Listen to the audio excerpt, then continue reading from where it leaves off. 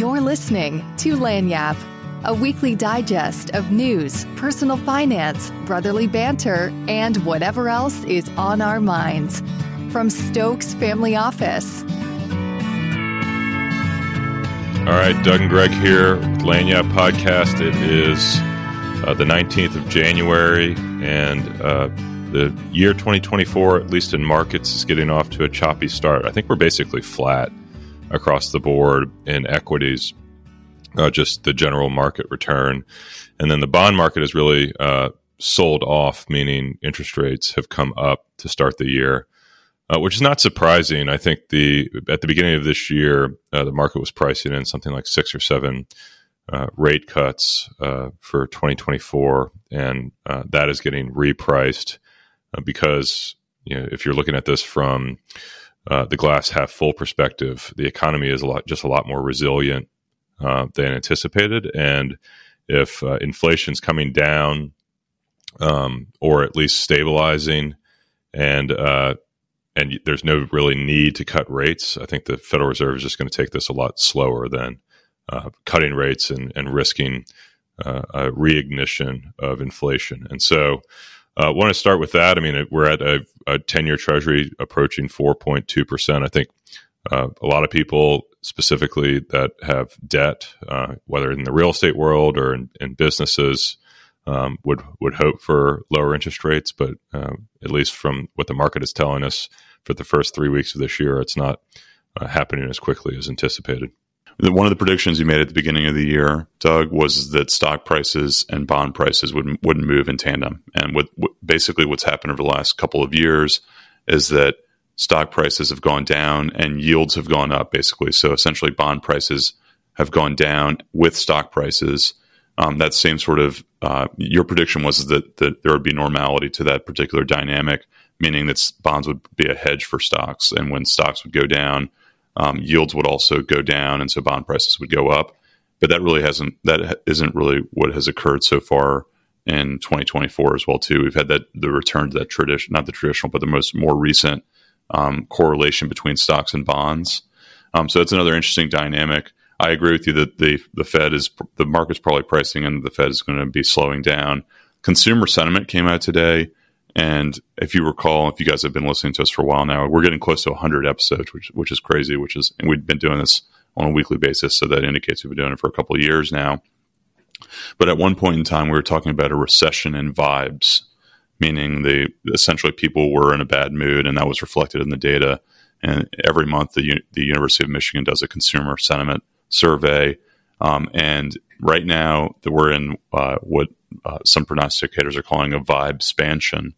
The University of Michigan's latest survey data was up 13% in January, and it was at the highest level since July of 2021. So basically, people are feeling good, spending more, and that's showing. 401ks are at an all-time high. I mean, the other thing, too, is, which I think is just completely underappreciated. There was an article in the Wall Street Journal this week about how asset managers are salivating over $9 trillion in money markets and CDs, which is just an astronomical number. And the idea that they're salivating is as soon as rates come down, their hope is that money goes from CDs and money markets to other products, whether it's stocks, bonds, whatever. And so the other way to think about this is from the sentiment perspective.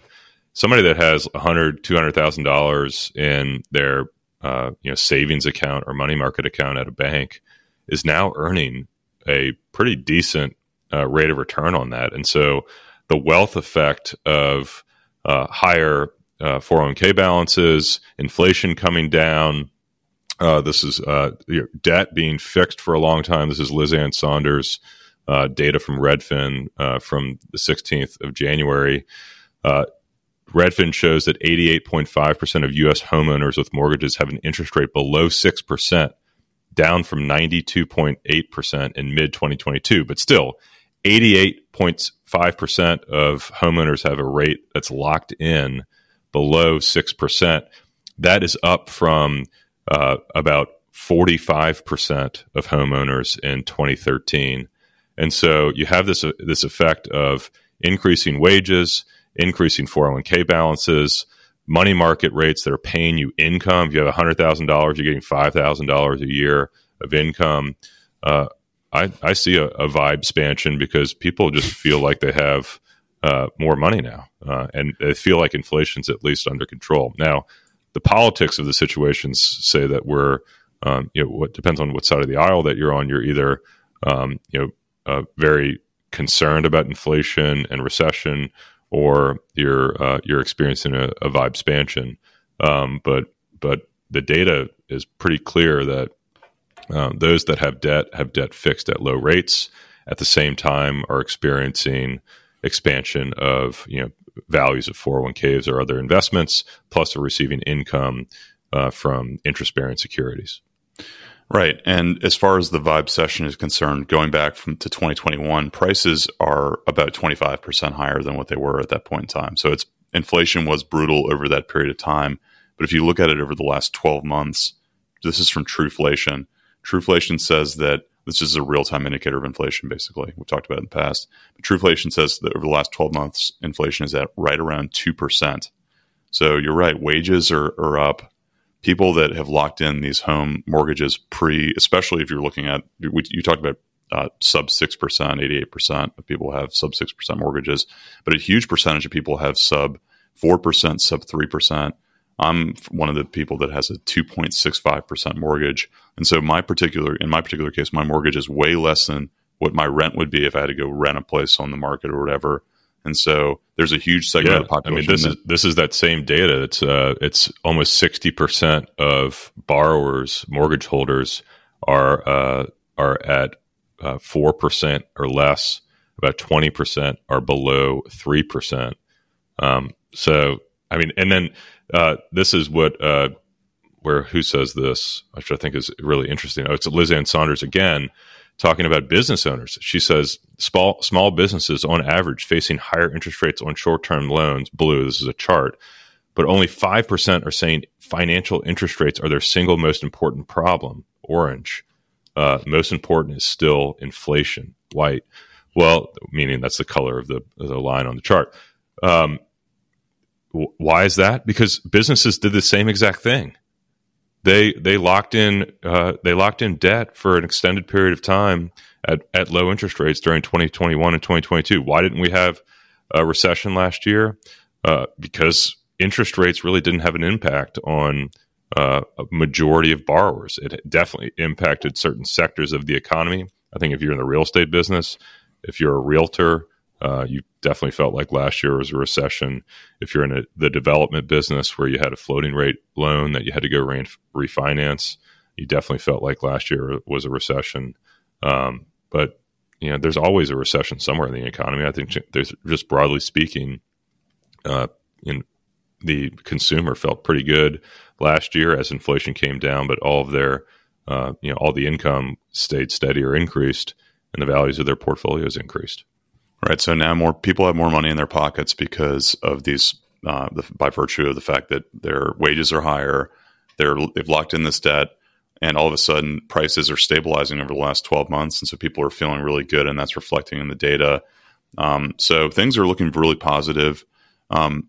Things are not looking so positive on the electric car front over the short term. You and I have talked about this at long length, that this is a trend that we foresee over the next 25, 50 years or whatever, that's going to be something that's commonplace.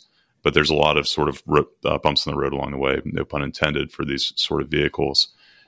In this past couple of weeks, the country has experienced this Arctic blast, and there's been stories about how Tesla owners basically have been really struggling charging their vehicles up north. If you've ever rented or owned a electric vehicle, the battery life goes down precipitously in cold weather. It also takes forever to charge as well too. And then also, well, you have an EV. Was that what you? And it's been freezing here in New Orleans. Did you have any issues charging? I have a hybrid, so I haven't had any issues. I have a Ford F-150 hybrid, so I put gasoline in it. And the cool thing about that is that it's got an extended tank, and it's got great gas mileage as well too. But the Ford F-150 hybrids, there was actually an article on that you posted to the notes, but how they're cutting their their production down significantly because there's just a lack of demand.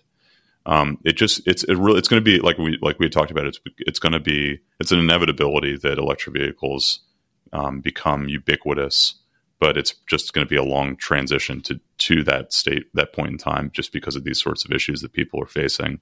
Imagine being in the north or whatever and having a Tesla during this period has got to be a pain, basically. I think it's going to be a market driven change that people make. Like right now, I was looking at this. You can go, first of all, you get an EV tax credit. For high income earners, you used to be priced out of that tax credit because it phases out at certain income levels. Now the new tax law is that you can put that back to the dealer. You can give the dealer that credit, and the dealer will then reduce the value of your purchase by the amount of the credit received. So right now there's a $7,500 EV tax credit, and these electric vehicles, those that qualify for these tax credits, are extremely cheap compared to the internal combustion engine counterpart. So like F-150, gas engine versus F-150 electric, there's a major disparity between the price because nobody wants these electric vehicles. And so I think it would just be driven by people making a calculated decision on just the cost difference between the two. And if these EVs are just simply cheaper and you're getting credits, so you're getting subsidized to buy them, I think that's going to be a major driver of the transition from gas to electric. I couldn't agree more. In fact, we talked about this last week, but Hertz is reducing their electric vehicle stock by like 1/3%, the rental car agency.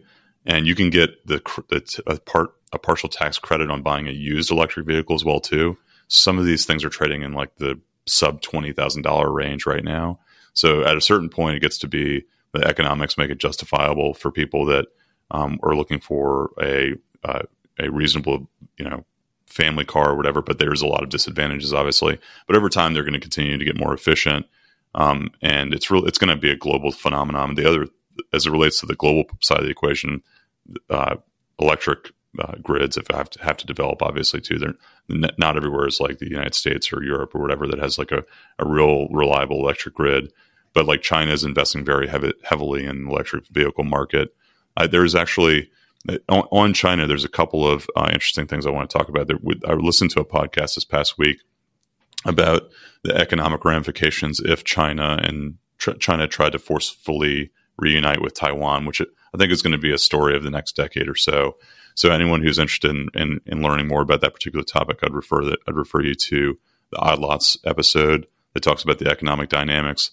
But in sum, the two individuals that were interviewed were economists from Bloomberg, and they said that they don't foresee there being any sort of actual invasion of Taiwan unless they cross some delineated red lines, but that China would basically have their hand forced because it would be such a difficult affair.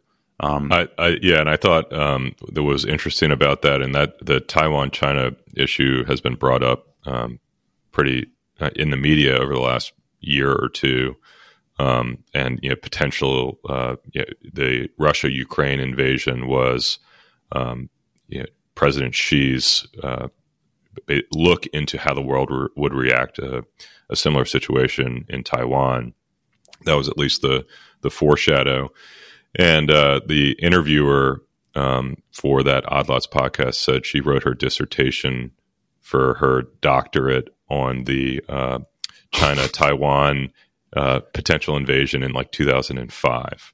And so this is something that the economists were talking about on that podcast that comes up every 3 to 5 years, that there's a heightened risk of a war between China and Taiwan, and that's nothing new. So if you're reading about it now, it's been basically a story since basically the revolution in China when the opposing Shanghai party defected to Taiwan with his followers, and so anyway, so I would say that begets an interesting question. Like, well, so this is the last 10 years. U.S. tech stocks over the last 10 years are up 509%. Chinese tech stocks, on the other hand, are down 11%. So U.S. 510% versus down 10% on Chinese tech stocks. So the question is like, well, if if is it already priced in to the extent? I guess it's not priced in because obviously Taiwan Semiconductor wouldn't be trading at what it is or whatever if that was really priced in, and there's probably all kinds of economic calamity that would result. But what happens if this doesn't happen, and maybe there's a return to the status quo where there's some diplomatic rapport that there isn't the sort of like saber over the head of the Taiwanese? I would say that my stance on this is try to steer clear of investment in a communist dictatorship. And we had Perth Toll on the podcast about a year ago talking about how she constructed an ETF called the Freedom ETF, FRDM. It's actually grown pretty dramatically. I think there's close to $1 billion, $708 million in this ETF. But yeah, it was like 300 million. But when she came on the Lanyap podcast, and since then, yeah, we haven't received any sort of kickback from Perth for promoting her ETF, but we probably should. Anyway, so the idea here is that it weights countries by the Cato Index as to their economic freedom, and then it filters that down to emerging markets only. Doesn't hold any Chinese or Russian equities or Saudi in the fund. Or yeah, and since its inception, it's really been in the top quartile amongst all ETFs or amongst all funds in emerging markets, which leads me to the conclusion that it's just really hard to make any sort of directional bet from an investment perspective on countries where the state can basically assume control of a company and there's no property rights. To that point, Doug, if you look at we use as an educational tool the BlackRock capital market assumptions, and if you're interested in checking it out, just Google BlackRock CMA or BlackRock capital market assumptions, and basically BlackRock's economists provide an estimate of what they think the returns are going to be in various asset classes over different time periods. And to your point about the uncertainty in China, they give China basically the widest variance of any sort of expected returns over any time period, meaning they think that China's got their average return should be about 10% over the next 5 years, for example, but they think it could be up to close to like 25% annualized returns or negative 25% annualized returns, basically. So they think that it's just a huge unknown because they could be in a situation where there is some return to moderation, or there is a situation where they attack Taiwan and they get excluded from capital markets like Russian stocks or whatever.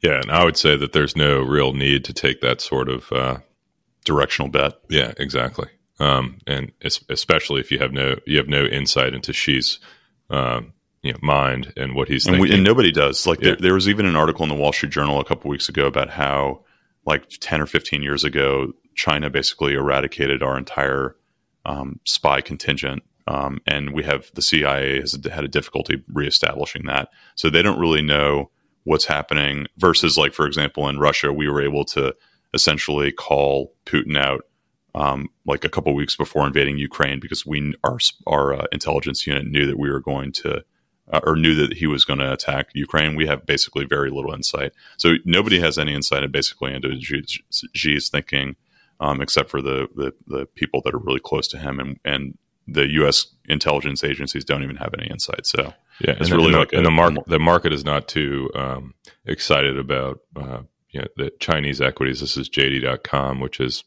dubbed the Amazon of China.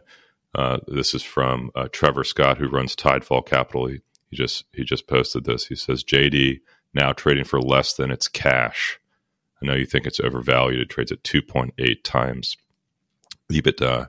So that is crazy. Yeah. So the question is, what is the actual true accounting of that particular company? And that's really what the risk is. You don't really know that the data that you're getting on these companies is actually truthful. And how do you make an investment based upon that?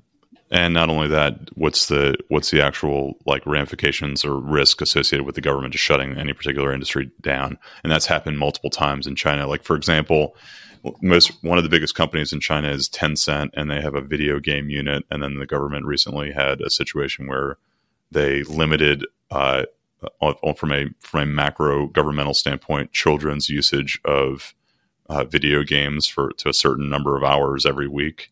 So the price of Tencent went down. The government also in China during COVID basically punished or prohibited virtual learning companies from making money. And so there's a bunch of virtual learning stocks in China that went down 70% or whatever. So anything can happen in these particular communist or autocratic regimes that either the accounting's messed up or the government makes a change in policy that unilaterally that can kill a business immediately. So it's really difficult to make that particular bet, and that's going to happen. And that's why this particular ETF exists, Freedom ETF, because in those you mitigate those risks if you invest in places that don't have autocratic regimes. Yeah.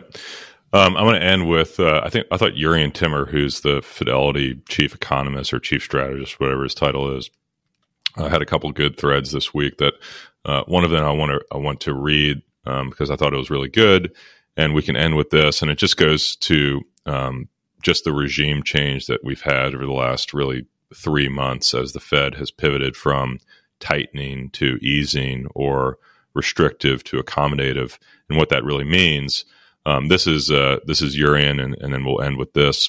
He says, what we know, the Fed has gone from a tightening bias to an easing bias. Following the December FOMC meeting, it's clear that the Fed has adopted an easing bias towards monetary policy, with the core PCE inflation rate easing from its peak of 5.6% to 3.2%. This is the correct approach. Monetary policy is a pendulum that swings from 200 to 300 basis points below the neutral rate, or R star. And neutral rate is essentially no real interest rate. So if your Fed policy is at 5% and inflation's at 5%, then you're neutral. If your Fed policy is at 5% and inflation's at 3%, then you're a 3%. They call it R star or neutral rate. Or 2% R star or neutral rate. So anyway, monetary policy is a pendulum that swings from 2 to 3% below neutral to 2 to 3% above during tightening cycles. We are there, and now both inflation and economic growth are softening, with inflation around 3 to 3.5%, and the real rate or neutral rate at around 1.1%. To get to neutral, the Fed would be in the ballpark of 4 to 4.5%. It's at 5.25 to 5.5 right now. Essentially, what he's saying is that the Federal Reserve, he expects to cut this year just to get back to that neutral rate, anywhere from 1 to 1.25%, which would be a 4 to 5 rate hike. We talked about it at the beginning of the year. The market was anticipating 6 to 7 rate hikes this year, which rate cuts. Rate cuts. The idea here is that the Federal Reserve is likely to cut 4 to 5 times based upon what Timmer's saying. The market anticipated 6 to 7 cuts. So all the volatility you're seeing in interest rates this year is just a normalization of expectations, according to Timmer. And don't get too enthusiastic about trying to hit 6 to 7 rate cuts this year and being bullish about interest rates coming down. If you're in the real estate business, the likelihood is that they're going to be a little bit higher for longer. Yeah, and in closing, I want to refer our listeners to the Spirit and JetBlue drama that's happening. What basically happened this past week was that a federal judge blocked the planned merger or acquisition of Spirit by JetBlue. And as a result of that, the stock price of Spirit Airlines went down like 60% because there's concerns that Spirit is going to go bankrupt because they have a bunch of debt coming due, and they have a bunch of their planes out of service because they utilize Pratt & Whitney engines, and there's a problem with Pratt & Whitney engines or whatever. But anyway, this is attracting a lot of the traditional or not traditional, but like a lot of the COVID stock speculators, including Dave Portnoy, who is the president of Barstool Sports. And Dave Portnoy yesterday, this is pretty hilarious. Anybody who's interested in watching this, and he's using a chronology of what's happening, posting a chronology of what's happening on his Twitter account. But at 11:55 Eastern yesterday, Dave Portnoy announced that he bought Spirit Airlines stock. And then at the exact minute, Spirit Airlines announced that they were potentially restructuring, meaning going bankrupt, and his investment fell by 25%. The Spirit Airlines stock ended up positive on the day, but the volume is like basically 100 times its normal. And so it's a little bit reminiscent of the whole GameStop era. So a lot of interest. If you're interested in following that particular news story, look at Portnoy's Twitter feed. But if you guys have any questions or comments, please leave them on the show notes. And please forward this to your friends and family. We're like I said, approaching 100 episodes recorded. Give us 5 stars, and we'll otherwise see you guys next week. Thanks for listening to this episode of Lagniappe. This podcast is brought to you by Stokes Family Office. If you liked this episode, consider sharing it with a friend. You can subscribe to future episodes in Apple Podcasts, Spotify, or wherever you listen to podcasts. For more information about Stokes Family Office and Lagniappe, visit us at stokesfamilyoffice.com.